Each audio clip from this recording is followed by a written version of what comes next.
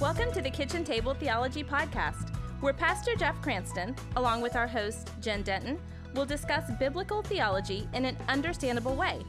You'll discover how to apply biblical truth to your life. Thanks for joining us at the table. Let's get started. Well, hello and welcome back, fellow Kitchen Table theologians, to Kitchen Table Theology. I'm your host, Jen Denton, and along with Pastor Jeff Cranston, we're always trying to place those theological cookies on the bottom shelf where we can all reach them.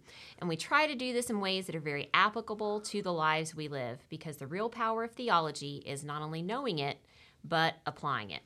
So, Jeff, I'm going to throw out a super simple question for you today. Where did God come from? That's an easy one. You want me to... That's like on my ordination interview, and Ravi Zacharias used to tell this too. And I was looking at my ordination question. You know, we had to do at the end of 2 years, you had to do about a 4.5 hour oral interview over 186 theological questions. Mm-hmm. Were they all as simple as that one? You know, one of them is literally who or what is God, and then give examples. Yeah. How do you give examples of God? I never did get that. So where did God come from? Yeah, that's not going to throw me at all. Simple question. It sounds like one of those questions that we all had as kids. And I had a ton of them, but I think there was a part of my personality, a part of my anxious personality that we've talked about before, that I was kind of embarrassed to ask some of them. I mean, one of them, I'll be real honest, I was terrified of heaven for the longest time. And I know that sounds ridiculous to say, but we had this traveling pastor come for this revival at our church. And it's northern Florida in the middle of the summer, outside in metal folding chairs in a tent. And the first thing he says when he gets up there is, "Oh, I'm just so happy because this is what heaven's going to be like." And I remember thinking as a kid, oh my goodness, I hope not. It's hot, I'm hungry, I'm miserable. But I never asked because he's the pastor, he's saying this. So Streets of gold and metal chairs. Oh my gosh, I never asked. So I just kept thinking, I don't know if I really want to go. And I'm afraid to ask. So I think sometimes we have these big questions, but they're intimidating to even think about. So we're afraid to ask it. But I'm just going to ask it again. Where does God come from? Well, hello again, Kitchen Table Theologians. And Jen, yeah, that's a stumper. That's a hard question, and it's stumped the greatest minds since the dawn of time. But it's really a wonderful question. I mean, it's one we ought to ask. And I suppose it's difficult to grapple with because everything we know has a beginning. Everything has a beginning. I look out my window right now here at Low Country Community Church, where we're recording today, and see the cornerstone of that north building, and it has a date chiseled on it. What's the date? It marks the beginning of the church. It marks the beginning of construction cornerstones do, or whatever. We celebrate birthdays to mark our beginnings here on this planet. Some of us have had more birthdays than others. I mean, even the universe has a beginning. You know, when you were just saying the word grappling, I think about, you know, as we're recording this podcast right now, we're all still grappling our way through the COVID-19 coronavirus pandemic, that it had a beginning. And now we're kind of living in this weird space where life is now marked by pre-pandemic and then, goodness gracious, what we hope will be the soon hoped for post-pandemic. It's very much like the tribulation, which we'll study whenever we get to eschatology. There's pre-tribulation, mid-tribulation, and post-tribulation. We're in mid-COVID-19 right now, and we're hoping to get to post-COVID. There's so many end of the world correlations we could too many. Talk about getting frightened. But I hear I'm supposed to ask you. Maybe it was your lovely wife, Darlene, that said, I'm supposed to ask you how your gardening skills have been improving during this time? Oh, my gardening skills have gotten a whole lot better during COVID-19. I planted myself on the couch at the beginning of March, and I've grown significantly since then. Oh, God. All right, folks, I think it's going to be one of those days. I'm just warning you from the onset. I am really sorry to all of you that I asked that question. Can we get back on the topic now? Yeah. As long as you laugh at I think we might find some more of these it's coming out here in a little bit. All right, so back on topic.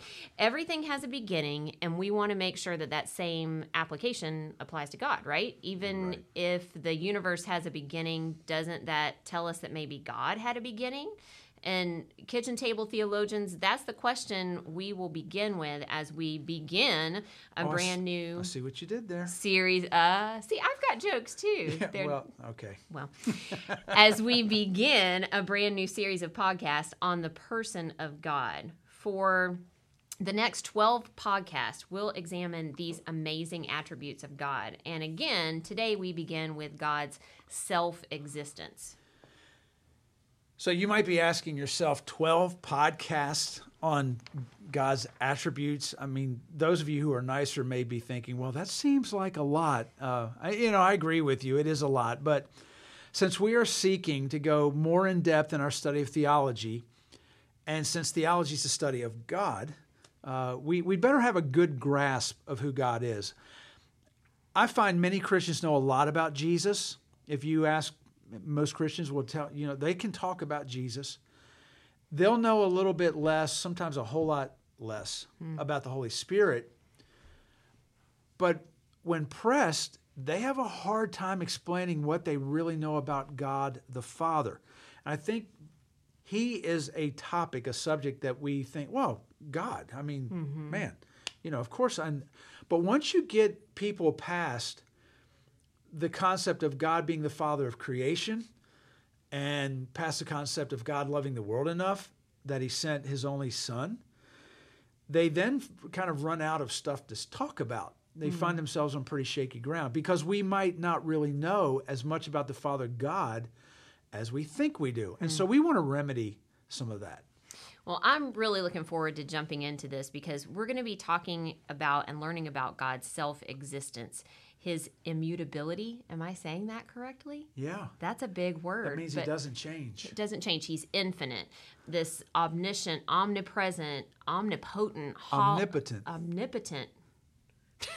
Or omnipotent. I mean, however you want to say it. Well, you got it. Oh, my goodness. Holy, These are easier. Good, gracious, faithful, and loving. All of these amazing attributes. So let's begin today with the self-existence of God. Just what are we talking about there? Yeah, when somebody uses phrases like the self-existence of anything, it sounds like something philosophical, something esoteric, something you studied and read about in Philosophy 101 and it bored you to tears and you haven't thought about it since. And you haven't thought about it since on purpose because it bored you to tears. So, But for those of us who believe that God truly exists, as the Bible tells us he does, and truly cares about his creation, God's self-existence really matters. And it matters if it exists within the teachings of the Bible itself. Once we get, like anything, once we get outside of the teachings of Scripture, then we get ourselves into trouble. And Jen, you've got some verses there where we're going to see the self-existence of God in the Bible, and you'll read those in just a second. But first, we better define what self-existence means when we're talking about God. So by God being self-existence, what we're referring to is that unique attribute of God by which he has existed eternally and he will always exist eternally. To say that God is self-existent means he has no beginning, he has no end, no one created him, no thing created him, that he is without origin. Some theologians say he is the uncaused cause. He exists all on his own.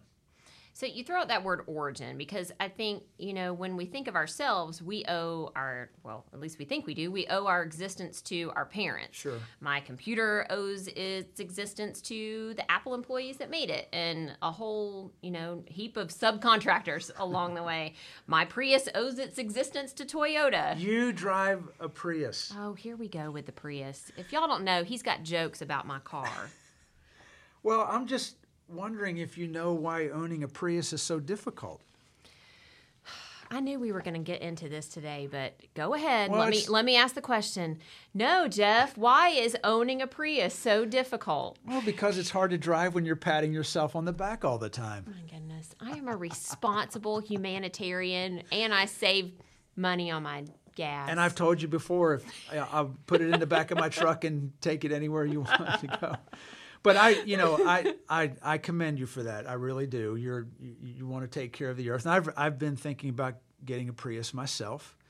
And if I do buy one, I've already decided I'm going to put a bobblehead Yoda figurine on the dash. Yoda from Star Wars. Mm-hmm. And that way I'll have a Toyota in my Toyota. Oh my gosh, you are all about the dad jokes today. You're supposed to save those first. For your Thursday discussions for our church family, not our larger kitchen table community at large. That these horrific jokes are going around the world just does my heart so good. Oh, my goodness. All right. Well, since we're losing listeners by the second, those two of you that are still with us, we're going to help you get back on track.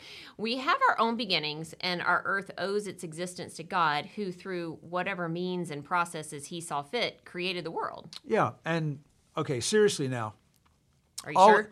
Yeah. Okay. From good. here on, yeah. Okay. All events have causes. I mean, in our world, all creatures have been created, except for God. God is the uncaused cause. He is the uncreated creator. And God did not depend upon anything outside of himself for his existence, nor will he ever depend upon anyone or anything for it. So of his existence. So Jen, how about reading us a couple of those Bible verses that point us to God's self-existence? Sure. God said to Moses, I am who I am. And he said, say this to the people of Israel, I am has sent me to you. This is out of Exodus 3, and God defines himself or identifies himself to Moses by saying, I am who I am. And, we just finished 4 podcasts on the Trinity. And how did Jesus identify himself so many times? I am. I am. Why did he do that? Because he is God. I'm the door. I'm the way. I am the truth. I'm the life. So I think it's worth noting here, Moses, who wrote Exodus, Moses doesn't write about the origin of God, but about the origin of the universe. Moses assumed already the existence of God. Moses wrote the Pentateuch, the first 5 books of the Bible, so we have the creation account there. And when he talks about his encounter with God, what does God say? I am who I am. And you think about the God of the universe and the immensity, the enormity, the magnanimity, the love, the grace, all of the things we can possibly say about God. And at least in our English language, when he identifies himself, he uses 5 monosyllables. It's pretty incredible. We can look at that self-description of Moses, I am who I am. God doesn't defend his existence, but he declared it.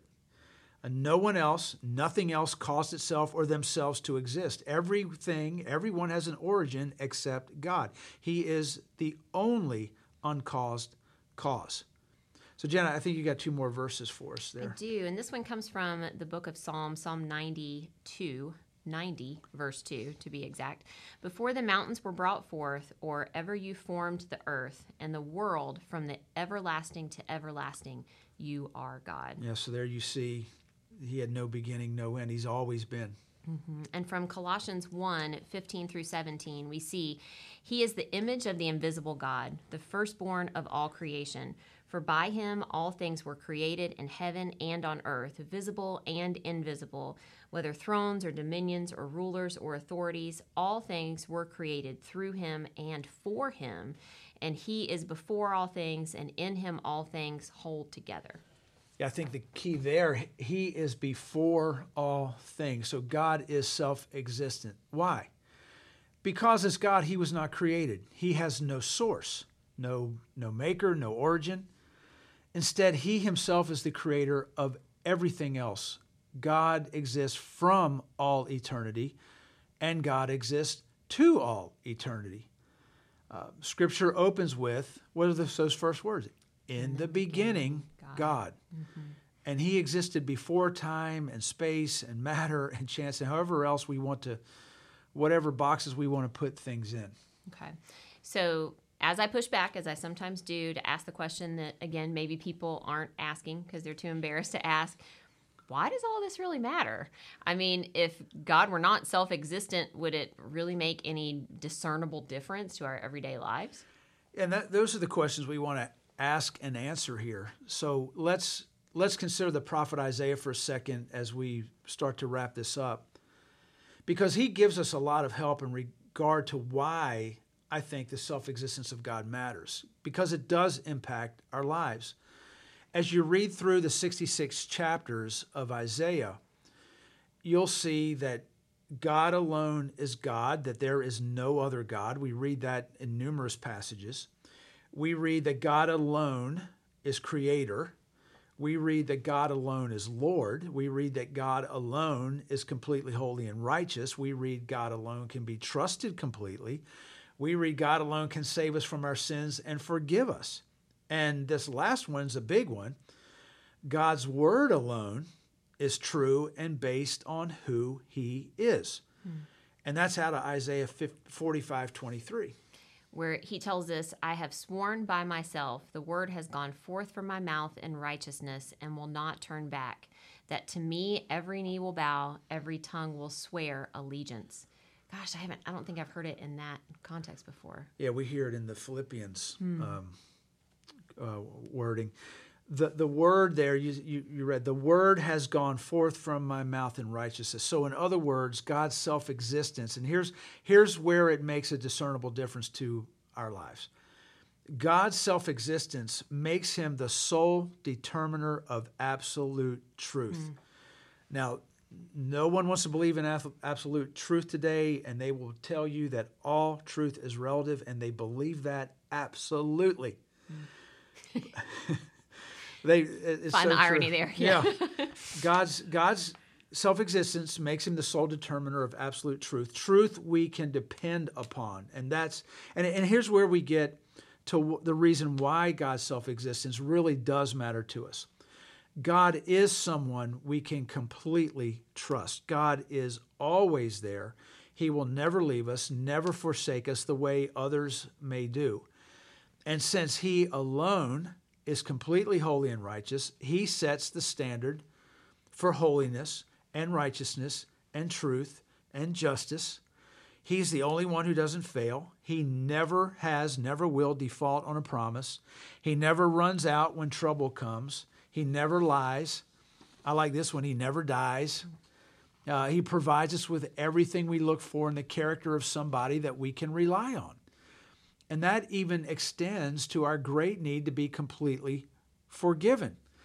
And perhaps the writer to the Hebrews summarized all that best in Hebrews chapter 6 when he concluded that our hope, he said, finds an anchor in God. And that's why the self-existence of God matters. He provides hope in the midst of a world that is so often rocked by relativism, confusion, hypocrisy, hatred, rejection, violence, death. And think of this, Jen, as a worship leader in our church, I think you'll like this. Being self-existent, God does not need us to worship or glorify him. I mean, we love to do it, we do it, but he doesn't need us to do that. And yet, out of his kindness and grace, he invites us, we who have been created, to engage, to partake in worship. And if God was dependent upon others for his existence or his glory or his joy, then he really wouldn't be much of a God at all. And also, although this self-existent one does not need us for anything, he still willingly chooses to delight in us, in his creatures, the people he's created, even to the point, as Zechariah tells us in chapter 3, God sings over us. That's just so cool. And you're right. That is what speaks to me about worship, that idea that we get to do that we get invited into his presence. One of my favorite visuals is, at the sacrifice of Jesus, that veil being torn into and giving us that access, that type of presence to be able to truly dwell with him, because that is powerful. Yep. It's powerful. Well, again, as always, we hope these resources really, really do help you. Each week we add a new podcast resource for you. And if you haven't subscribed yet, we hope you head over to YouTube or Spotify or whatever platform you're listening from and hit subscribe. We're putting more and more resources up for your study, personal growth in God's Word, and just overall grabbing those theological concepts and making them applicable to your life. Subscribing, make sure that you don't miss a thing. And if you leave us a review or rating, that will help us reach more and more people. Maybe today's podcast stimulated a question or two. As always, we love to hear from you. Next time, we'll devote another entire podcast to answering your questions. So just shoot us an email to pastorjeff@lowcountrycc.org. Ask that question, and then maybe tell us where you're listening from. Tell us a little bit about yourself. We'd love to get to know you and connect with you. As we wrap up today's podcast, let's remember that the real power of theology is not only knowing it, but applying it. Thanks so much for listening. We hope that our time together today has helped you become a better kitchen table theologian. Our next podcast will be on the immutability of God, his unchanging nature. We hope to see you then. You've been listening to the Kitchen Table Theology Podcast with Jen Denton and Pastor Jeff Cranston. Join us next time for more insights into biblical truth. If you'd like to know more on today's topic, you can check out the show notes at jeffcranston.com. You can also email us at pastorjeff@lowcountrycc.org. If you're enjoying this podcast, would you consider leaving a rating and review on iTunes? We deeply appreciate your help in getting the word out. And be sure to subscribe on iTunes, Google Play, Spotify, or in your favorite podcasting app to continue this journey with us as we learn about and apply God's Word to our lives. Thanks for joining us, and we'll see you next time here at Kitchen Table Theology.